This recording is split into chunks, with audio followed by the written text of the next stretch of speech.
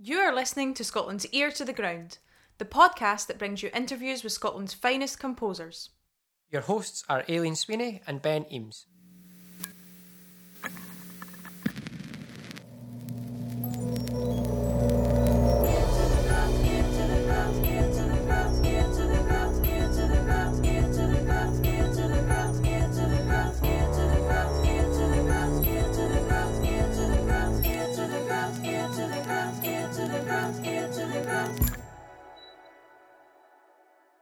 So today we are joined with Alistair White, a Scottish composer and writer currently studying a PhD at Goldsmiths in London. Alistair has been shortlisted for a Scottish New Music Award twice and has created work for opera festivals Tête-à-Tête and Opera in the City, the Scottish School of Contemporary Dance and the Scottish Poetry Library, among many more. Hello Alistair, it's great to have you. Hi, both. Well, absolutely wonderful to be here, and thanks so much for having me. In digital Scotland, cyber Scotland, yeah, fantastic.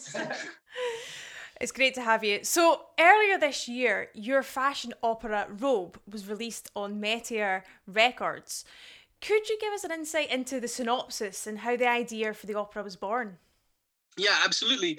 I was thinking about how to answer this question because there's a lot of different things that fed into it. But what I've never talked about before was when when I thought, oh yeah, this is what we're going to do, which was when I was in Lithuania, just at a conference somewhere, looking at a pickled turtle in a museum somewhere. And it was, I don't know what it was about the turtle, but it was at that moment looking at the turtle that everything else seemed to fall into place. I think a moment before I had also been looking at some other stuff that had more relevance to the opera, but it wasn't until I got to this jar that it all came together.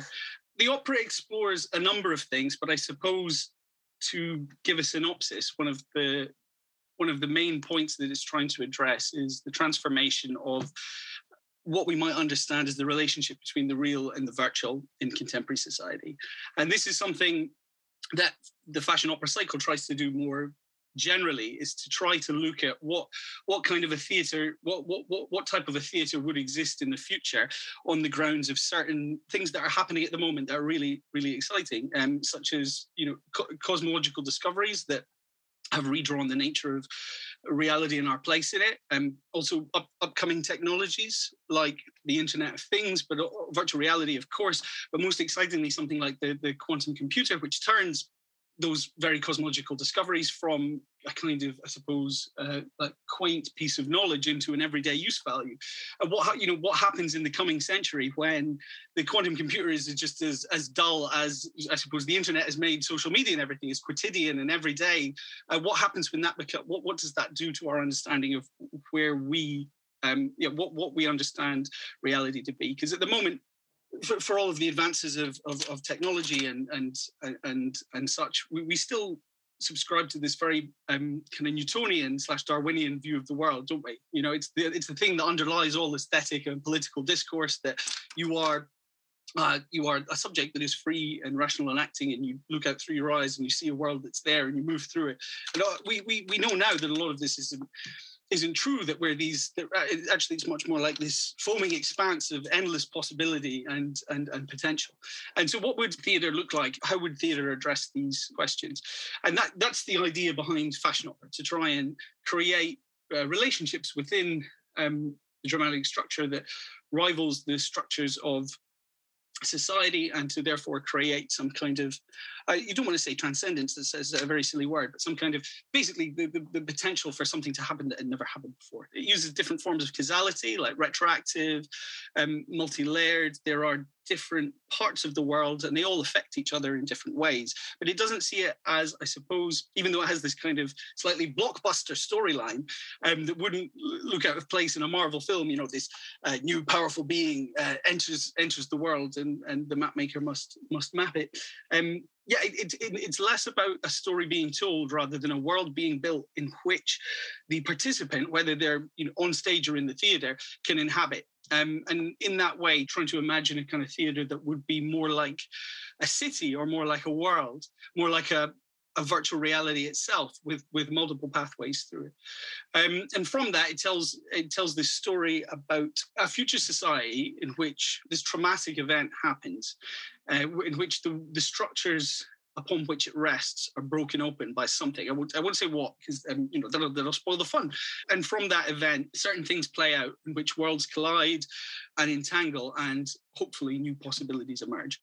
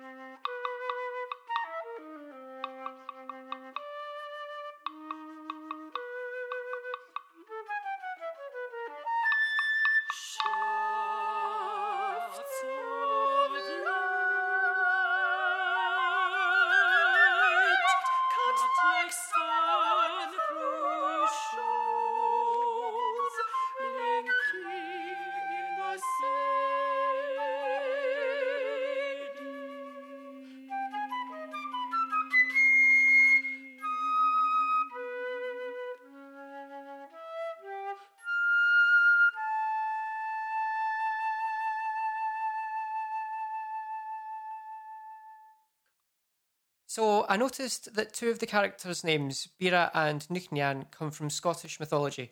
Was there any particular reason for this choice? Thank you. I'm so pleased you picked up on that. No one's picked up on that before.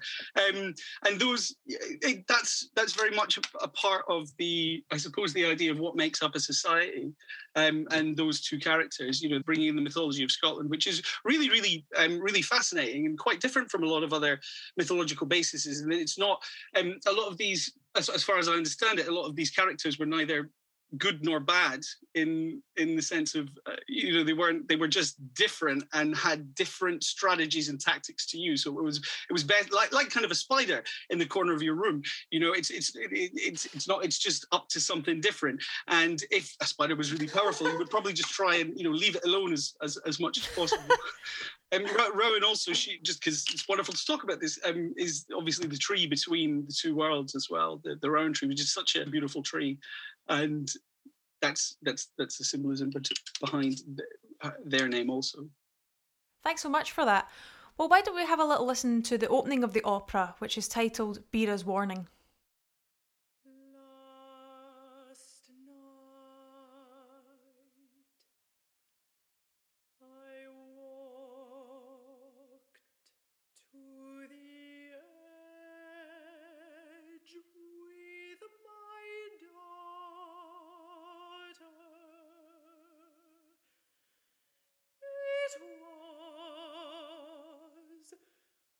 As though crying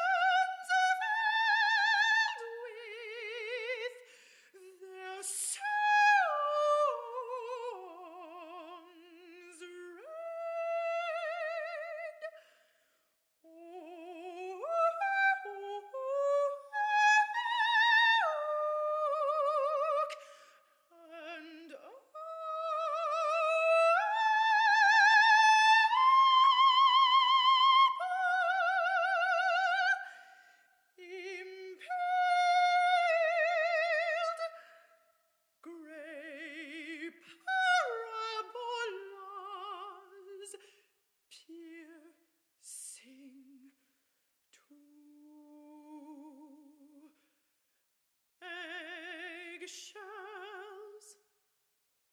Warrens,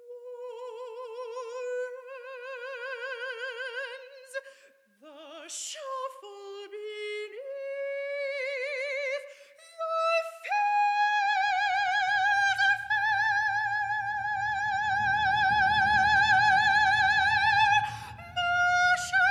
motionless, reaching to root and dew,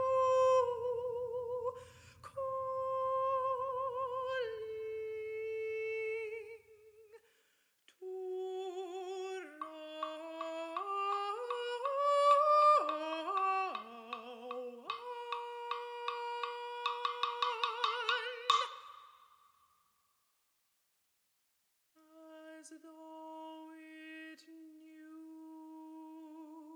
you.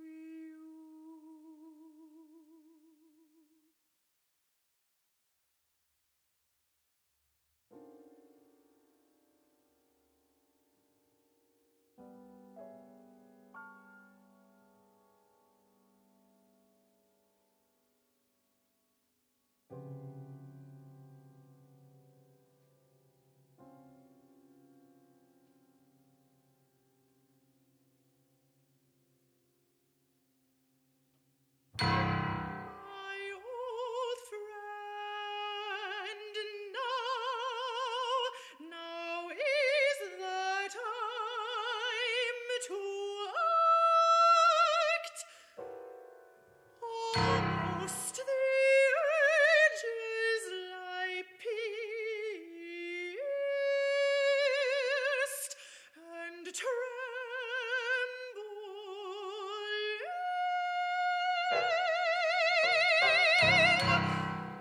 My old friend, you must speak for us now. Speak for we who are silent.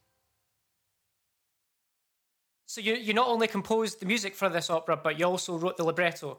How did you balance these two roles? Could you imagine the music as you wrote the libretto, or were they quite separate processes? Yeah, this is a really interesting question. Thanks for asking. And it's one of those ones that actually, because it's about tensions between things, it's very, very difficult to talk about it because it's very difficult to quantify it. If you're talking about musical techniques, it's much more simple in some ways. Or if you're talking about what you're doing in a poetic form, but how those two things entangle is much more, I found difficult. It's interesting. So just to think about poetry on its own already has obviously a musicality that it then can subvert. And I just thinking off the top of David Harson, who's obviously the librettist, has that is a poem Sang the Rat, which sets up a compound time that you almost hear the music in your head, that then the poetic form goes to deconstruct and disrupt. So something like really something like that is at the forefront of it. But then also that's what all poetry has, doesn't it? Quite often you feel that poetry is about somehow containing that musicality within it. Somehow there's some kind of a suppression or containment, and that kind of almost bursting, particularly in something like a sonnet, it's almost bursting out, and how it contains and prevents the musicality from coming out is what makes it so interesting. So what I found most, I suppose, fascinating about the two is, well, firstly, you can think through ideas that you can't do in one alone.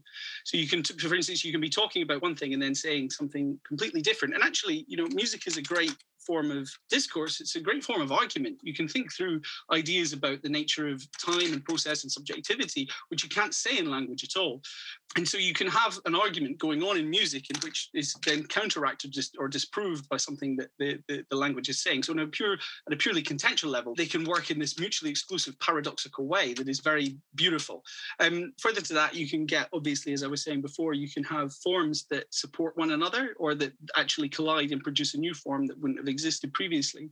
And the thing that I was saying is more difficult to talk about is how these things move. So how they might move from supporting one another in a kind of, operatic realism, where is the idea that everything is in the service of the text and you just want good dramatic clarity, or you can move that to create its own form of drama. So text and music can do that. It's not that one is in the service of the other, but both have their strategies that are completely, alienated from one another. But through that alienation, they become absolutes, and so can retain this this relationship that offers, I think, very exciting dramatic potential. I am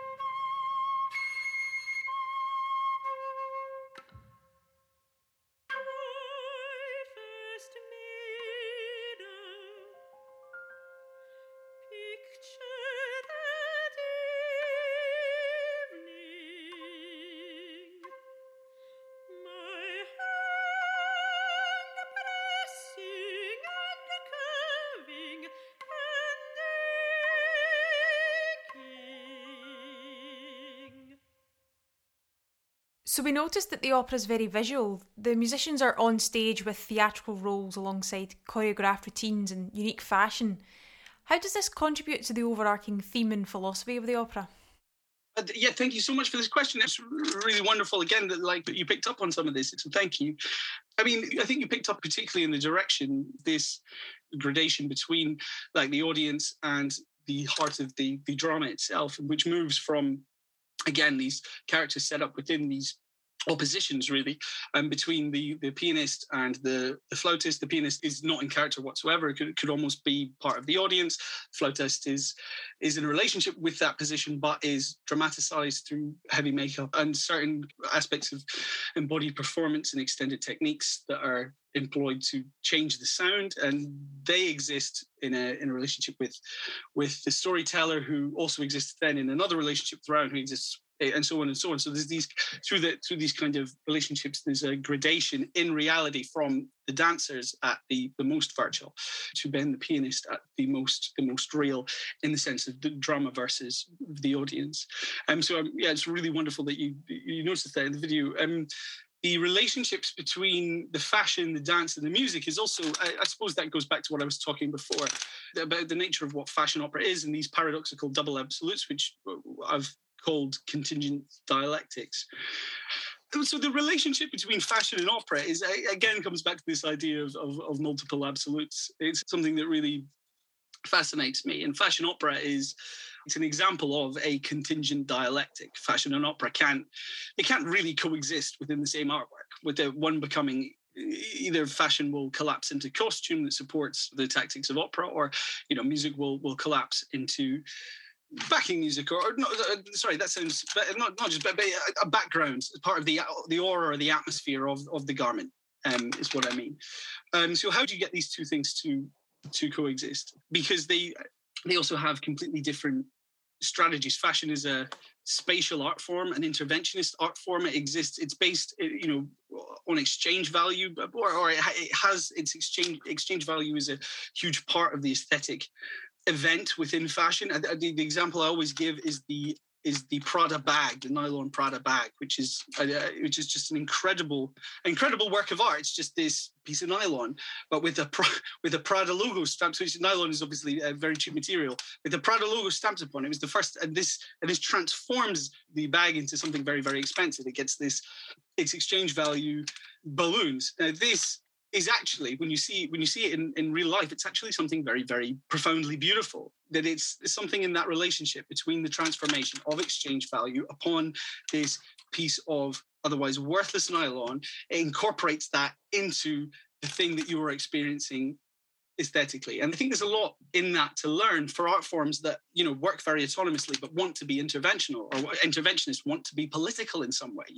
What is the structural thing that's actually going on in that bag, without, sniffing and turning away and saying, oh, it's just phantasmagoria, or it's, what I mean? I think something more interesting is happening there. Fashion is also, it exists in the real world. It's something that is it's the theatre of the everyday. It's a gradation between the virtual and the real that is much more towards that is much towards our everyday lived life than something like, obviously, a theatre, which has to take place within a pre-ritualized space. Opera, on the other hand, is something that is, much more supposedly autonomous, removed from everyday life in the market. It's temporal rather than spatial art form. So they couldn't be more removed from one another. So the attempt to bring them together through these multiple absolutes represents part of these ideas behind trying to rival the structures of experience through, essentially a multiplicity of worlds and strategies. One of the reasons you call it a fashion opera is because you could go along and experience it as a fashion show. You could experience it as a dance show, and that would be as relevant in interpretation. And hopefully people do. And again, to come back to the overall idea, this is hopefully part of a way of establishing a different approach to what theatre might be. So it's not about the individual that experiences it, but rather it's about the spaces between the individuals in the theatre and how they combine together with the theatre, with the stage, with the technology of the score, with the music, into this kind of almost like a cyborg, that's made out of people and wood and dust and note heads, and that somehow that has agency, like an ant colony or a society or a protest. If you've ever been on a protest or a riot, in the way that the crowd tone moves and begins to move, like that kind of militant work, you feel that you're becoming part of something that itself, it's not a brain or a subjectivity, but it does have an agency, this non-human agency. And it's that, hopefully, again, in the way that these things combine, and that everybody therefore experiences it together, and together the multiplicity of their experience forms the experience of the opera.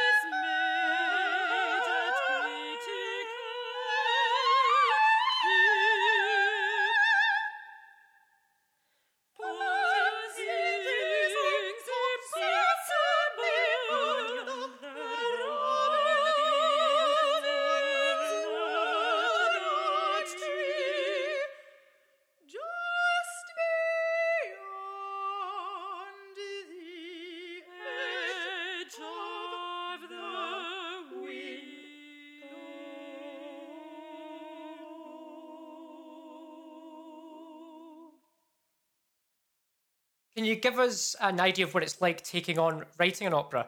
How long did it take to write? And does the compositional process differ at all from when writing concert music? That's a really interesting question too. And I'm really glad you asked it right now. I'm in the middle of writing one at the moment. So it's very different. If somebody asks you this question when you're not doing it, and then you look back on it with very rosy eyes, you get that idea of you maybe just walking around like, all this. Actually, it's not like that at all. There's a lot of crying, basically, at first. Lots and lots of crying.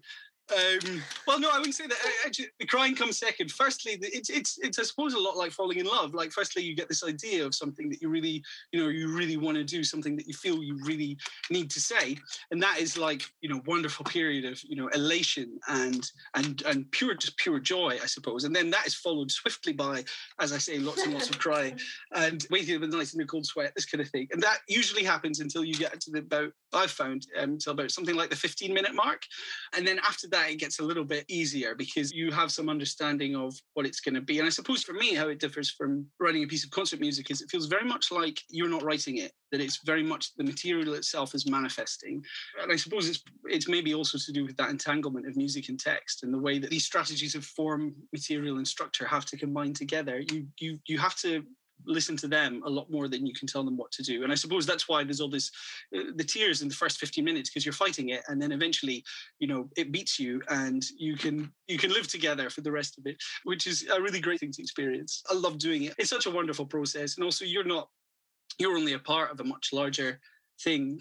Well, it's much more like rock and roll, I suppose, in that sense, where you're in a band really with lots of other people who do things that are things like you, and together you all make this thing that none of you would have been able to imagine on your own, which is a lot of fun.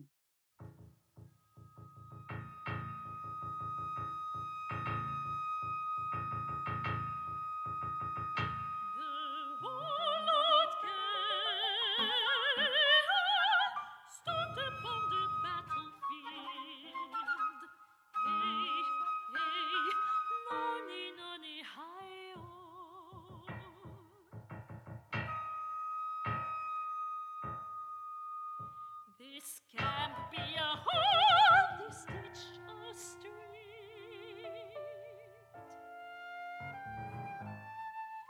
A boy's mouth hung open on a heap. Hey, nonny, nonny, hi-oh, nonny, nonny, hi-oh, hey-oh.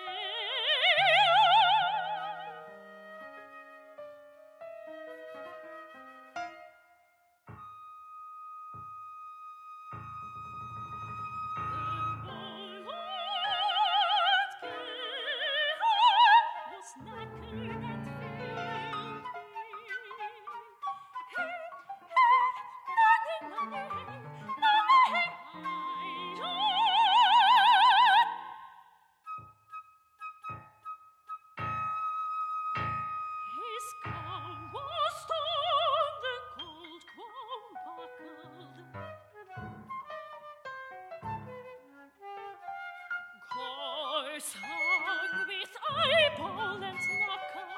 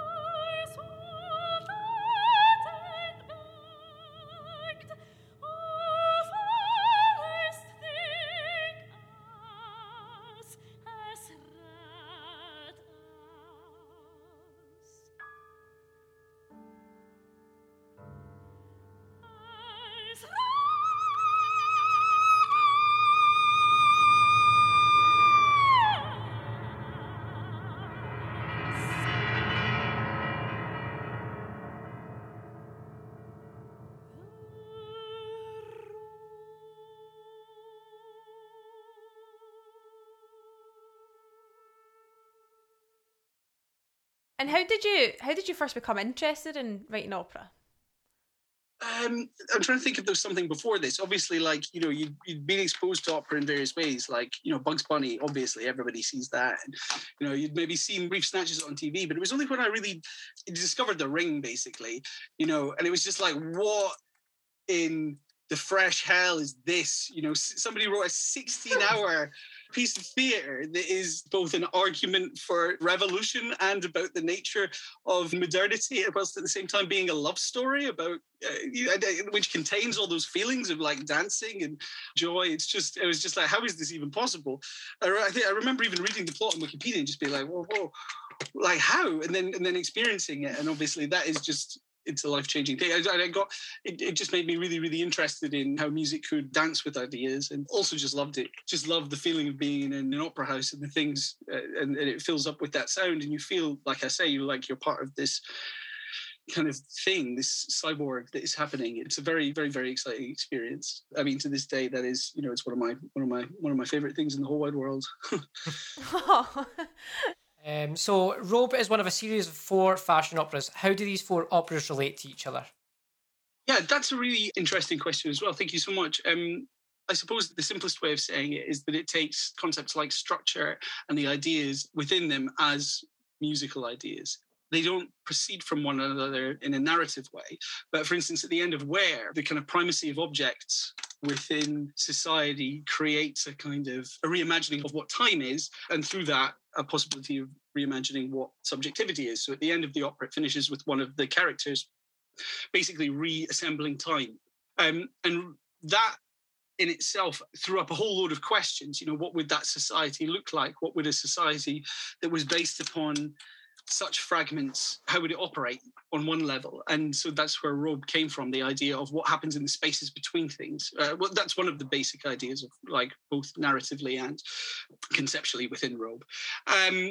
Whenever anything seems complete, it's not, it's an illusion. So it was absolutely vital to try and break that down. So Woad is like Lear's fool, like a destroyer, a complicator, something that if Robe is the erection of a labyrinth, Woad is someone doing the loops on a dirt bike within it, and spray painting, this kind of thing. And then from that, obviously, there becomes a load of other problems. And the final one, which I don't want to talk too much about, but I suppose I talked a lot today about how Robe attempts to throw you into the world and for you to be experiencing the aura, the atmosphere of the world itself. The final opera kind of inverts that and says and looking at the relationship between atmosphere and integrality through conceptions of the universe. And so they proceed from one another, trying to answer one another's questions or to break one another down. And when will the next one of the series be released? Oh, yeah. So the next one is Woad, and we're aiming for late autumn. It's wonderful. Again, wonderful to be talking about this. It's just about to be mastered next weekend. So very, very, very excited about really? that. Yeah, definitely in the joy phase of that at the moment. And Woad was something that was written, made in collaboration with the musicians Kelly Powkins and Susie van der Heijden across 2020, when we never really knew what was going to happen from month to month, or how we were going to do it. And it really builds that historical contingency into it. And there was many times when we really didn't think it was going to happen at all, or that it was going to be impossible. And so I should say it's entirely down to the willpower of Susie and Kelly, because it's you can always write. I just write music in my bedroom. It doesn't change whether there's the world is ending. You can still do it, but it's very different to be actually performing and rehearsing and creating the opera. So yeah, the CD will be out in autumn, but we're going to be releasing the video of the film that they made in Belgium in February, later in June. You've mentioned that Woad is being released this year. What else is coming up? Have you got anything else you would like to plug? Well, there's this 4th opera, which I don't want to talk about too much because it's and he says talking about it. I could have just said nothing. Yeah, it's the 17th of August. We're hoping to premiere it in London. More details soon. I don't want to say too much because I will probably I will give too much away. But 17th of August, the 4th of the fashion operas in London. Amazing. We'll need to keep a lookout for that. Ear to the ground, ear to the ground, ear to the ground.